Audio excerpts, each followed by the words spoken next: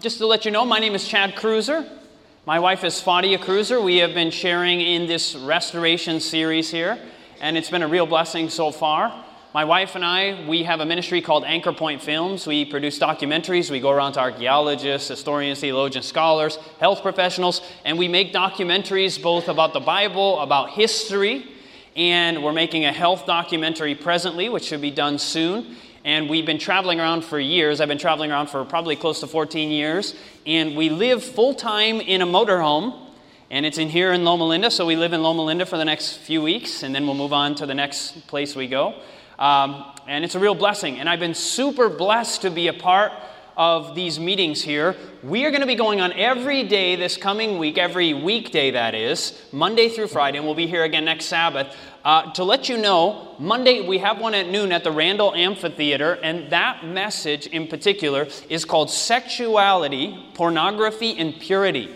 We're going to look at the science behind some of these things. We're going to look at some of the spiritual aspects. We're even going to look at what happens in the brains of individuals as they become addicts of pornography. It is amazing to see what happens in the human brain. This is probably the most prominent addiction in society today in the Western world. Then we're going to come back in the evening right here. So Randall Amphitheater at noon every day of the week, and then at 7 o'clock right here at the Campus Hill Church. And that evening we're going to be looking at overcoming the temptations we all struggle with. That'll be right here, 7 o'clock Monday. And then this message right now is entitled Victory in the Brain. Victory in the Brain. We're going to be talking a bit about the brain this morning. But before we do, I just ask that you would bow your heads with me for a word of prayer. So let's bow our heads. Heavenly Father, I am thankful for the opportunity to share, Father, and the reality is we desperately need Jesus. We need a deeper experience with Him. And Father, we need your Holy Spirit to do that which we cannot do. We cannot change ourselves. We can't make ourselves naturally better in some capacity. We need a supernatural influence to change us. And so I'm pleading with you that your Holy Spirit would rain down just now. Father, we're living too late in Earth's history for us to come to a service like this and just leave the same person that came. So I'm praying that your Spirit would touch my mind in my mouth, that it would only speak that which is glorifying to Jesus, and that you would pierce hearts as you alone can do with your Holy Spirit.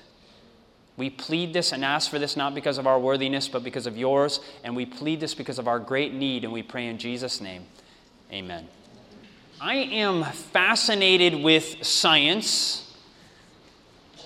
I love to look around and learn new things. I like to study.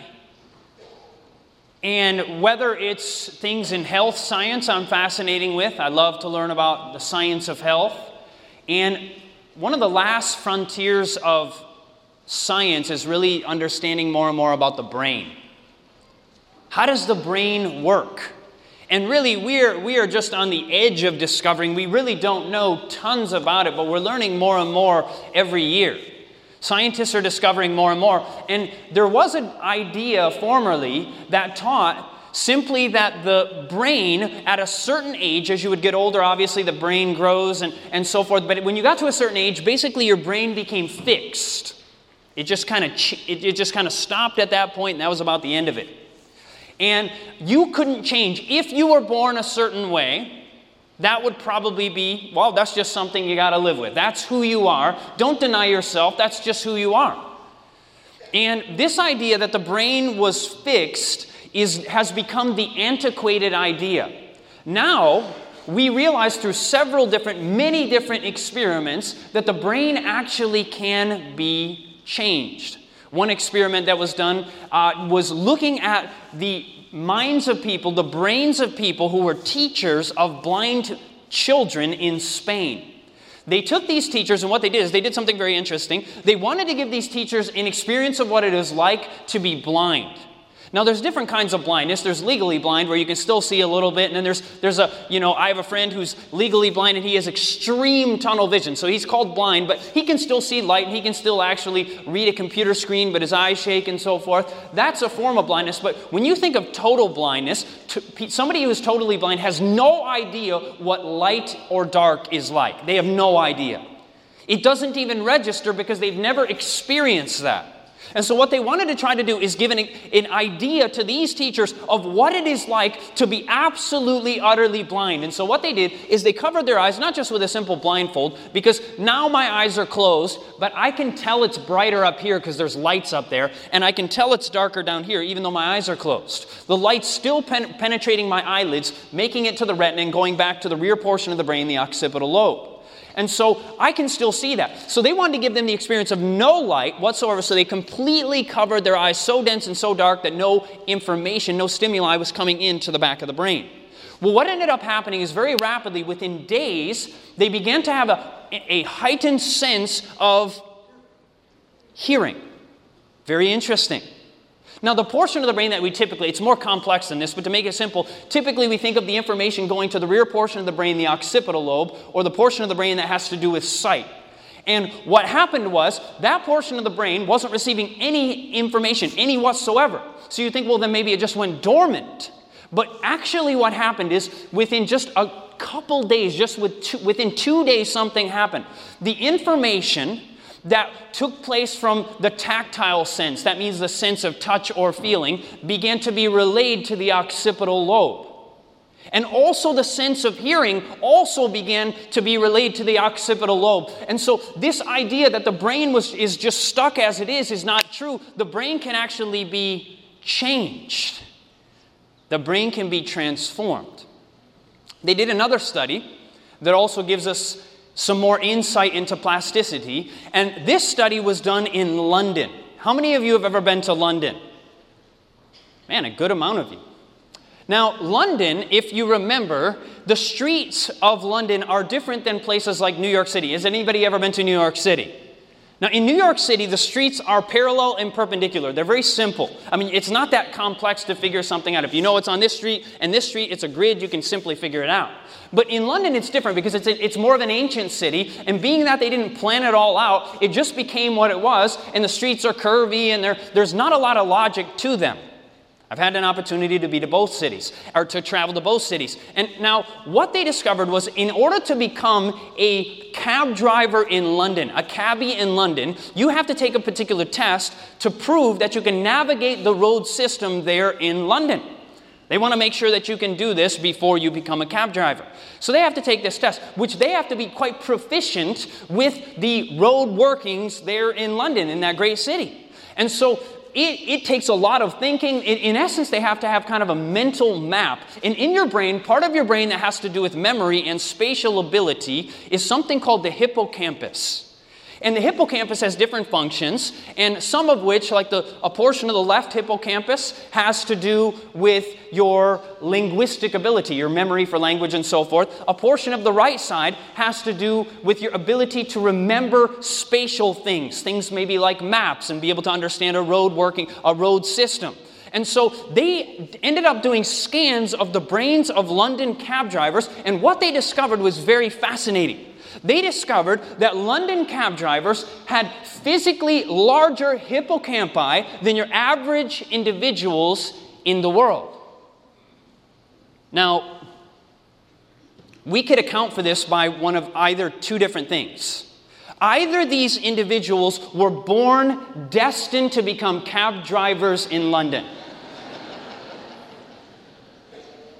or what they were thinking about actually changed the physiology, the physical structure of their brain.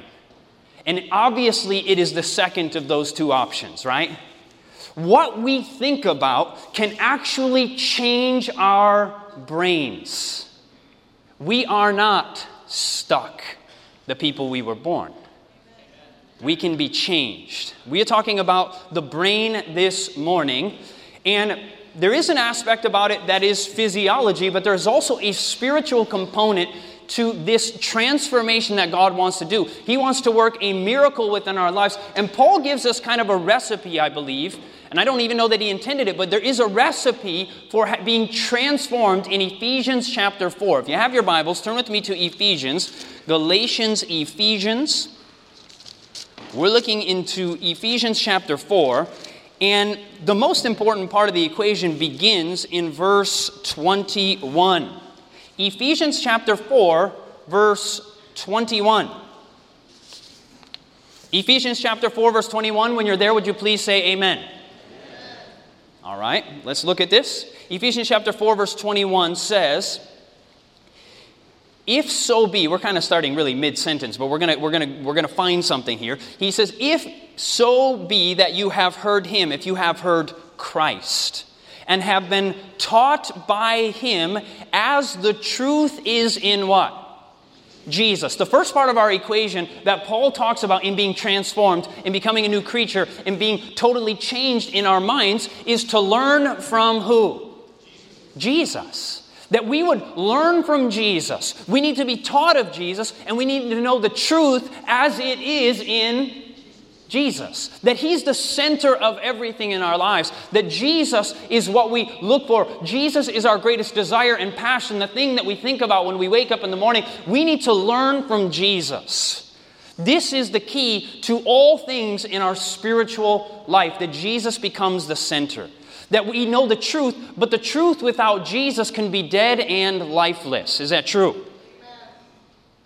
Outside of Christ, the truth can be an ugly thing because we can teach it in a way that can harm people even. True?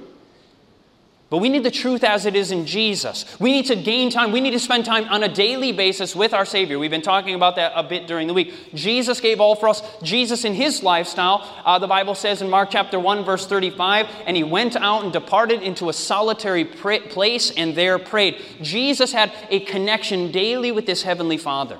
We need to learn of Jesus on a day-by-day basis. We need to be changed. But then the passage goes on to say in Ephesians chapter 4, verse 22, Paul says that you put off concerning your former conversation the old man which is corrupt according to the deceitful lusts. Paul says that you need to put off your former conversation. Now, what does that mean? That's Old English there. That word conversation that Paul uses, at least that we read in the English anyway, that word means your lifestyle, your former manner of living. So you put off your old lifestyle. See, many times we discover there are characteristics in our lives that are not right and we want to change them, right? So we just put them off. And Paul says that you put off concerning the former conversation the old man, the old lifestyle. Put that away. And it says that it has deceitful lusts. Now, the reason they're deceitful is because what happens is when we fall into sin, we believe that those sins are going to bring us some kind of happiness, some kind of joy. But the Bible says that it's actually deceitful because they don't really bring us what we were looking for. We don't find peace. We don't find joy. We don't find the happiness that we thought we might somehow acquire as a result of grabbing hold of that sin. So he says, put off the old man, which is corrupt according to its deceitful lusts, right? Put off the old lifestyle. Now, the trouble is sometimes we try to do that. So let's say you have a bad characteristic. Could be an addiction. Maybe it's just some negative habit that you have. And maybe it's not something that anybody knows about, but you know that you have it and you struggle with it. And so you just decide, that's it, I'm done. I'm never going to do it again. And so you decide, that's it, I'm done. That's it. And then maybe you've had this. I've had it in my life. Where I decide I'm not going to do this thing anymore, and then maybe I make it a day or two, maybe a week or a month, and then I fall face first back into that very same sin. I'll bet I'm not the only person that has experienced that. Because it doesn't end there. If we just try to put off the old man, we just try to change ourselves, that is not enough. Notice what he says there in verse 23. In verse 23 he says, and be renewed in the spirit of your mind. You have to have a mind change. Our mind has to be changed in order for us to find true victory. If we just continue down the same path, we say, I'm not going to do it, I'm going to quit, I know this is bad for me, this is something I don't even enjoy doing anymore totally, but we fall back into it. And Paul says, listen, to the church in Ephesus, he says, listen, you need to, number one, learn from Christ, you need to put off the old lifestyle, but then you need to have a change of mind. Your mind has to be transformed. And then notice what happens as a result of having that mind change. It says in verse 24, it says, and that you put on the what? New man. And that you put on the new man, which after God is created in righteousness and true what? Holiness. So get the picture. Get the picture. To repeat it again, by way of repetition deepens impression, that you begin by growing to know Christ, spending time with Him on a daily basis. You can't afford to miss a day. We can't afford to miss a day without Jesus. And so, first of all, we learn of Christ. Then as a result, we recognize, man, there are things in my life that have got to go. I have this old lifestyle that just has to go, so I'm going to let go of it. But I need to be transformed in the spirit of my mind. My mind needs to be transformed. And as a result, I will become a new man. You'll become a new woman, right? God wants to give us this experience where He totally transforms our minds. Now, there's a parallel verse that Paul uses, that Paul describes to the church in Colossae. He says in Colossians chapter 3, verse 10, it says almost the same thing as we just read in verse 24. He says, and have put on, in Colossians chapter 3, verse 10, and have put on the new man, which is renewed in knowledge, after the image of Him that created him. He says you need to put on the new man, which is renewed in knowledge. That knowledge is actually transforming. We need the truth as it is in Jesus. And when we begin to discover who Jesus is, when we behold His life, when we look at Him there in the four Gospels, when we read about His beautiful character in books like maybe The Desire of Ages, we see what Jesus is like, and as we behold His life, we begin to be changed. But you know what? As we look at the life of Christ, we also begin to learn things about ourselves. Not only do we learn about our own sin and our own filthiness, but we also begin to discover how much Jesus loves us. We begin to realize the compassion that He has, that He was willing to give up every single thing. And the more we realize our worth in Jesus, not in my own selfishness and my own pride, not like that, but we recognize how much He cares for me. It begins to transform me. It begins to transform all of us. That's what the Bible says. And it says we need to be renewed in knowledge. Knowledge changes us. And we discover in modern science that knowledge actually can physiologically change the human brain. Knowledge can actually change your brain. Now keep in mind, when they shut off all stimuli to the eyes, it did not just shut down portions of the brain, but that brain map area was actually filled. Something took the place of that which was taken away. Do you understand? So if you let go of something, something is going to fill that former brain space. If you let go of some sin, something will come back to that area, to that at least general area of the brain. And in the same way, when we are coming to Christ, if we just try to stop doing bad things and we don't become filled with Christ, if we are not filled with His Word, if our thoughts don't ascend to Him, we're going to be filled with something. Is that true? We will be filled with something. Matthew chapter 12 and verse 43 begins to talk about these demons. And what it says when a demon leaves an individual, he walks through dry places seeking rest and finds none. And then he decides, I will go back into the house which I came from, that original individual. You may remember the illustration Jesus gave. He said, and that demon walks through dry and solitary places seeking rest, and he finds none. And then he says, I will return into my house from whence I came out. And when he is returned, he finds that house empty, swept, and garnished, the Bible says.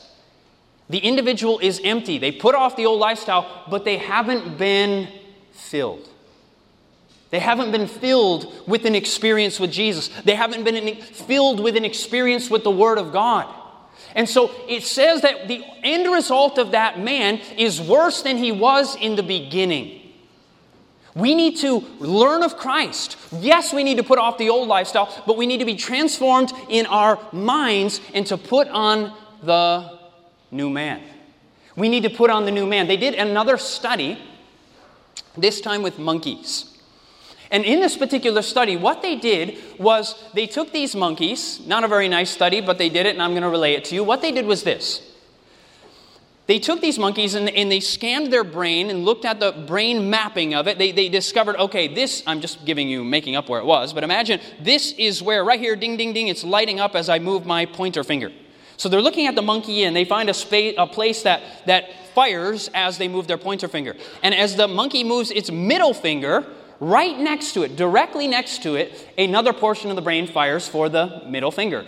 So those two portions, they're actually together here, but they're also close to each other, touching in the brain. Well, what they ended up doing was, so they now knew where the portion of the brain was that was moving, at least firing when the monkey was moving its fingers, I should say. And what they did was then they went to those monkeys and they sewed their fingers together. Yeah, it's not very nice, is it?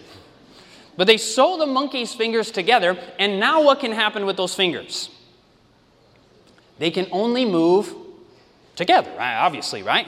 Those fingers can only move together. Well, what ended up happening is, so you have these two brain areas right next to each other, middle finger, ding, ding, ding, pointer finger, ding, ding, ding. You have them firing separately when each finger moves. But when they can only fire together, what happened is they ended up fusing, and they became, as it were, one.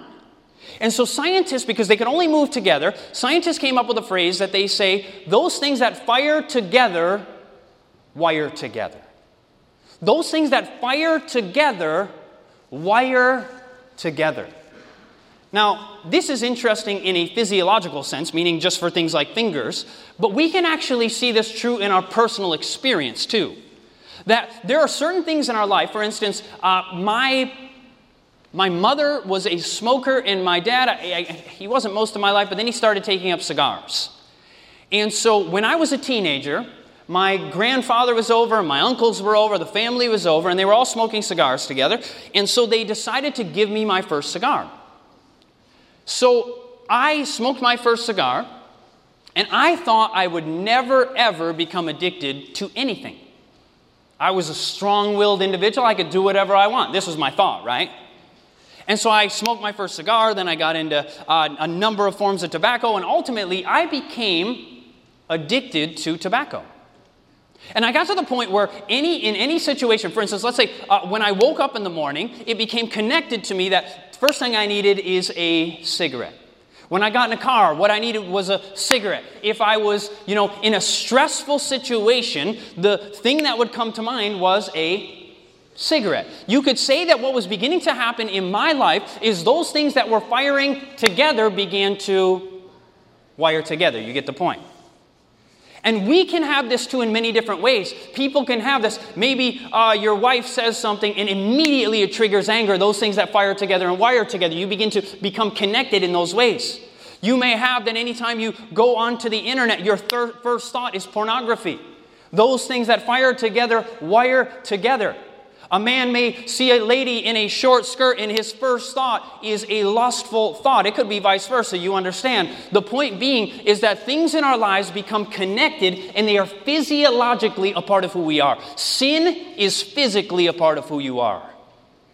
It is spiritual also, but it is literally a part of who you are. That's why to say you're denying yourself, that's exactly what you're doing, because it's physically who you are.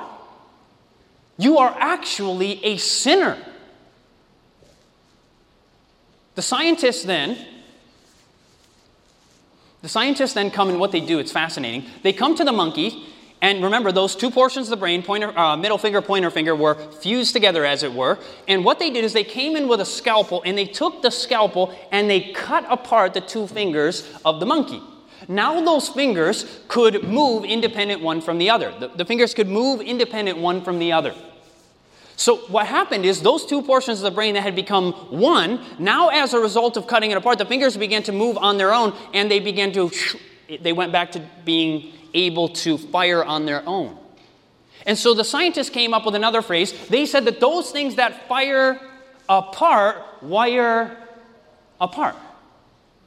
These things can actually be separated. Something that is united within you can actually become separated somehow. And sometimes we think, I wish God would just come in and just cut that part of me, just cut it out of my brain, right? Wouldn't that be nice, yes or no? Just say a simple prayer and God just takes all of your temptations away. That would be wonderful. But if He did that, do you think you'd have to pray very often, yes or no? You'd say one prayer, God, take all my temptations away, bam. Well, I could walk through life feeling pretty good, couldn't I? But the reality is God knows that we are in absolute, utter need of Him, and we need a continual connection with Him. That what can happen is God can separate the things of the world from us. The Bible says, speaking of Jesus in Philippians chapter 2, verses 5 through 8, it says, let this mind be in you, which was also in Christ Jesus, who being in the form of God, thought it not robbery to be equal with God, but made himself of no reputation, and took upon him the form of a servant, and became obedient unto death, even the death of the cross. The Bible says that we need to begin to have the same mind that Jesus has. Because our mind is actually naturally selfish. We want to look out for number one. We want to think about self. We want to think about, listen, what am I going to receive? What will I benefit out of this situation? And the Bible teaches us that we need to have the mind of Christ, that Jesus, though he had everything, all the pleasures of heaven, that he came down for our sake, became a human being, sacrificed himself for the good of others. Jesus became a servant of servants for humanity. Jesus gave all that he is for me and for you. And it says that we need to have the experience that he experienced. Jesus, while he was on earth, also, we've talked about it during the meetings already, and this is a popular point anyway, that Jesus, when he was in the wilderness temptation, that as the temptations came, at each time the devil came to him, like it says there in Matthew chapter 4, beginning in verse 1, it says, then was Jesus led up of the Spirit into the wilderness to be tempted of the devil. And when he had fasted 40 days and 40 nights, he was afterward in hunger. And when the tempter came to him, he said, if thou be the Son of God, command that these stones be made bread. And he answered and said, it is written, man shall not live by bread alone, but by every word that proceeds out of the mouth of God. Jesus clung in his great time of temptation to the word of God. He said, I live by God's word, not by my own strength, not by my own power. Because John 5:30, Jesus said, he said, I can of my own self do nothing. He was clinging to his Father. So anytime temptations came, he would cling to the Father. And see, the difference is with us, we've already sinned. We've already sinned, so this sin is just a part of who we are. How much more do we need God's word to replace the temptations that we have? God can actually change our brains. See, we have things in our lives. So for me, stress became united with tobacco. That which was firing together had wired together in my life. Getting in the car, that was connected with having a cigarette. Waking up in the morning, that was connected with a cigarette. We can have other addictions that are maybe not even so, politically incorrect as smoking or drinking or drugs. We could just have some kind of sin that nobody knows about, but it becomes so connected to who we are, it's just we are one and the same with this sin. We are so connected with it, we just can't get away from it. But the reality is, we don't have a scientist who can just come with a scalpel. They could shut off our brains to a degree, but that's not what God wants us to do. He says, come now and let us reason. He wants us to use our minds, not shut them down. He wants us to let go of the old man, and he wants to change our minds. He wants to fill the mind with something better so that we can be transformed, that we would have the mind of Christ. That we would have his mind, that we would be transformed. And so God doesn't use a scalpel to cut away our sin, but he does use a sword. God uses a sword to cut away our sin. The Bible tells us in Hebrews chapter 4, verse 12, for the word of God is quick and powerful, or the New Translation say, for the word of God is living and active, and sharper than any two-edged sword, piercing to the dividing asunder of soul and spirit, and of the joints and marrow, and is a discerner of the thoughts and intents of the heart. The power in the Word of God is to discern the thoughts. You can discover who you really are with the Bible. You can be changed. You can be transformed with the Word of God. And what can end up happening is when the temptations come, so I ended up discovering, I went to a Bible seminar. I was still actually chewing tobacco. I would go back and forth between chewing tobacco and smoking cigarettes. I could quit at any time. I would just have to go to the other form of tobacco. Every time, I could quit the, chew like that, just go back to smoking, right? And many times that's what people do with their addictions. Is that true? They go from one addiction to another. God doesn't want us to just go from one addiction to another. He wants to set us free, and that's what he does. So what ended up happening was, I learned that Jesus, 1 Corinthians chapter 3, 1 Corinthians chapter 6, that Jesus actually wanted me to get the victory. So first of all, I was learning of Christ. And so as you begin to come to the Word of God, it opens your mind to something new. You begin to learn of Christ, then you put off the old man, and then as you spend time in God's Word, your mind becomes changed and you become a new creature. God begins to change your brain. I loved smoking.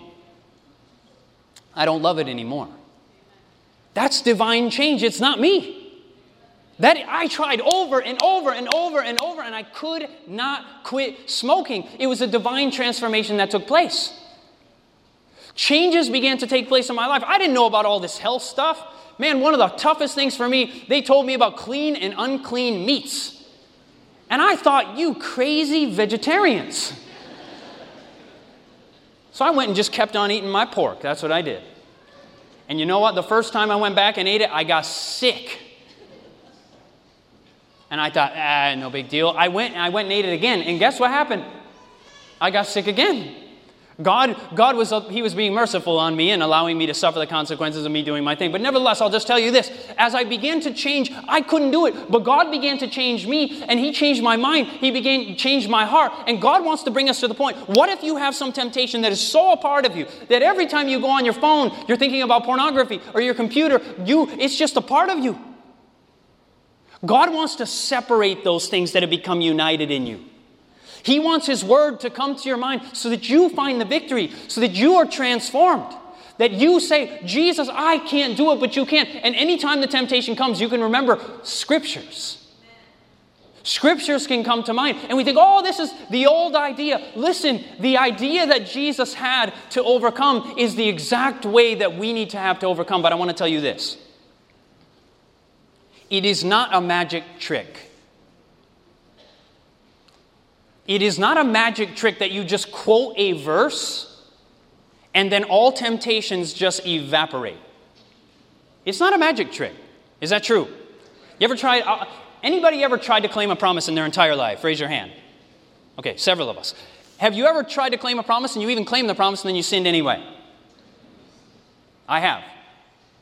It's not a magic trick. But how does it work? The Bible tells us in Hebrews chapter 4, verse 12, now the context in chapter 3 and into chapter 4 is that the Israelites are wandering around in the wilderness. They're being tempted, but they're falling under temptation. And in Hebrews chapter 4, verse 2, it says, for unto us was the gospel preached, to the modern Hebrews, and as well as unto them, to the ancient Hebrews. It says, but the word preached did not profit them.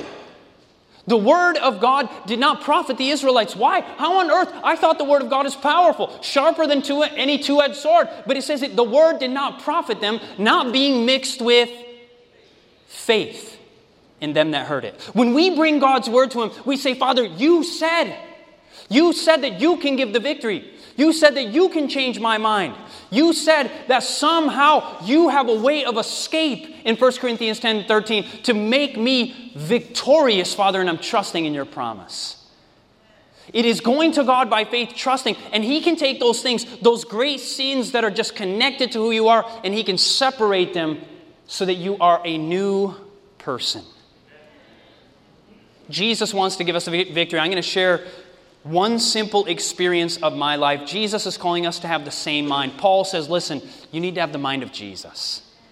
Jesus was always trusting in His Father. He said, I can of my own self do nothing. You say, what do you mean you can do nothing? You're God in the flesh. But the point is, Jesus became a human, and as He was a human, if He would have worked miracles for Himself, we could all say, look, He could do it because He's God. I can't do it because I'm sinful old Chad. But the point is, Jesus, as He became a man, He actually became a man, and He put off the strengths of divinity and had to suffer through planet Earth just like you have to and just like I have to. Amen? And the whole way through, Jesus was clinging to His Heavenly Father, saying, I can of my own self do nothing. I had an experience before I was married. But I was riding with who became my wife, Fadia. She was there with me. Actually, she was driving.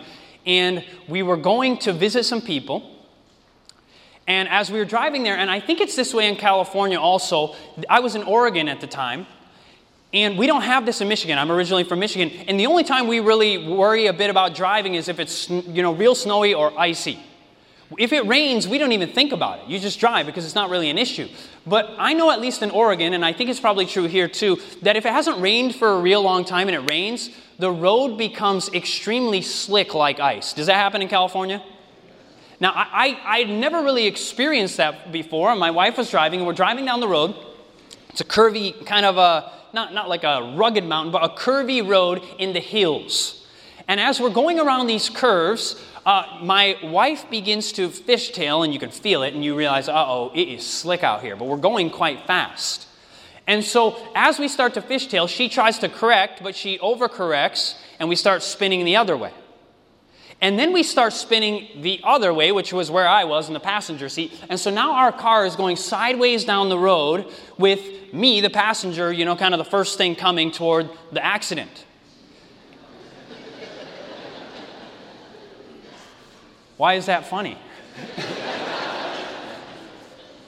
So I'm coming toward, and as we're flying down the road sideways, I see this mailbox that looks like a tank.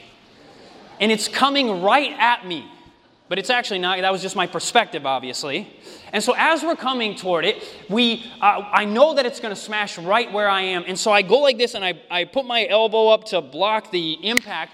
And I still have the scars to prove it as the glass shattered and the glass shot in, long story short, the airbags deploy and smoke arises. And, it's such a traumatic experience that you come to, and it's just smoky in there, and I imagine the car is going to light on fire, and I said, get out of the car, and I jump out of the window because the window's been broken. I jump out of the window, I climb out. It never occurred to me to just open the door and get out. Whatever, but so I jumped out the window, and I'm bleeding. Blood is coming down my head, and my wife now, she wasn't even my girlfriend yet, but my friend is there with me. And she's looking at me, and blood is like coming seemingly out of my ears, and she looks at me and just starts crying because all this blood, it looks like maybe I've ruptured my eardrums or something. Praise the Lord, that wasn't the case. The impact for her was so hard, it had tore her retinas. And so she had to go have laser surgery done on her eyes to try to make some scar tissue to keep it held on. But long story short, after, she had bleeding inside of her eyes, and she went to the hospital, and I'm like, I didn't have any insurance, but not thinking that the car insurance would have paid for it. But nevertheless, so I didn't go to the hospital. And why is that funny too, right? So, back to my story. I thought about it afterward. She came out of the hospital. Later on, we brought her to have her eye surgery. But at some point, I asked her, because this was my last thought before we smashed, before we came to the accident. As I'm going like this and trying to block the impact, the very last words that went through my mind were these: this is going to hurt. I remember that. And I thought, how pathetic. If I would have died right there, the last thoughts in my entire life would have been, this is going to hurt. I had a friend in Iceland. I lived in Iceland for a year. Iceland's one of the most atheistic countries in the world, but a friend of mine in Iceland, he worked as a sailor in the North Atlantic up there. And if your ship goes down in the North Atlantic, it's pretty much a death sentence unless somebody's there to just, get you very, very quickly because it's very cold. And he tells me the story that his ship was going down and he knew they were going under. And he said as the water started going up his body, as the ship is going underwater, he said the very last words that went through his head were, I forgot to pay my phone bill. How worthless is that, right? Your potential last thoughts on planet Earth are just absolutely and utterly worthless. But when I later thought about my last thoughts of this is going to hurt, they didn't end up being, praise the Lord, my last thoughts. I realized looking back on my life, right after that, I thought I have always trusted in myself in difficult situations. In great trials, I remember being younger and having situations where we were in dangerous situations, and I always thought of myself. I never ever thought, God help me. I never once thought about that growing up. I always thought about myself and how I could get out of it and thought of ways that I could somehow overcome, and so that was just a part of who I was on my own. And it troubled me that I was now even had given my life to God, And yet I still wasn't putting Him first in the greatest trials of life. And so what ended up happening, this is no massive testimony. This is just a simple experience in my life. So I began to get to know Jesus more. I spent more time in His Word, and day by day, I should say, I was spending time in His Word, and I was praying, and I was getting to know Him more. And as I was getting to know Jesus, I can simply tell you that as I pressed forward, and He became a part of my thought process, trusting Him more day by day, the time has come where I have been in situations where I'm coming into a close call with an accident, and the very first thoughts that come to my mind are, Lord, help me. It's not even that great of a testimony. It's just so simple that God wants to bring us to the point where we really, really, really do put Jesus first. God wants us to have that, but it won't happen if we're not spending time daily in His Word and being changed by His gospel. We need to be looking at Jesus, spending time. In the times where the temptations come, we can put His Word into our minds. We can say, Father, You said there hath no temptation taken you, but such as is common to man. But God is faithful, who will not suffer you to be tempted above that you are able, but will with the temptation also make a way to escape, that you may be able to bear it. Father, You said this. I trust You. And I am thanking You, not because I feel it, not because I even sense that I could overcome, but I know I can't, but You can. And I'm trusting by faith in Your promises. And as we trust and we cling to our Savior, we begin to have the mind of Jesus. Let this mind be in you. Let's bow our heads just now.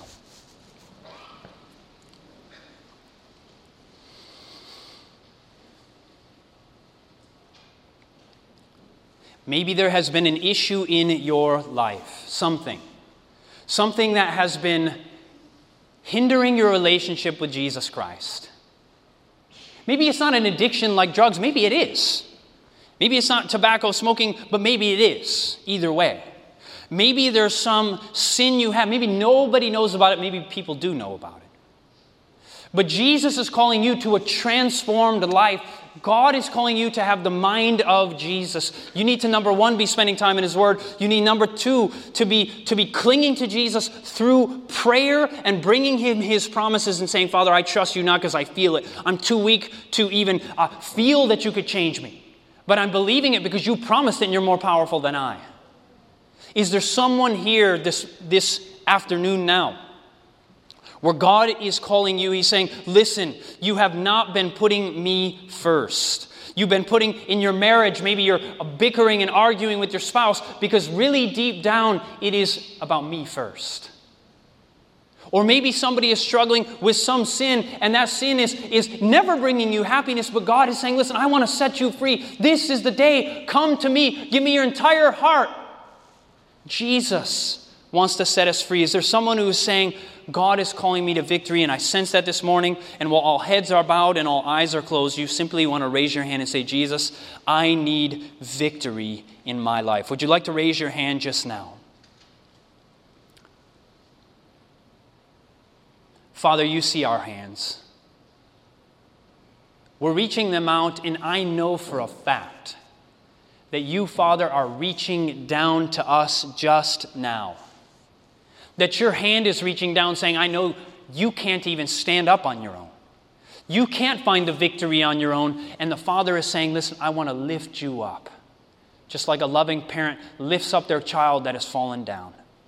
Father, I pray that You would give us the victory. I pray that Jesus would become the central theme of our life. Yes, we can be the person You've called us to be. We can be a lawyer, we can be a doctor, we can be a nurse, we can be whatever You've called us to be, but really may You actually be the center of it all. That we actually put You first in all of our plans, that You're the first plan of the day. When we wake up with thoughts of anything else, that immediately we would begin the day with You instead of the other things. That the internet would not come first, but You would come first, Heavenly Father.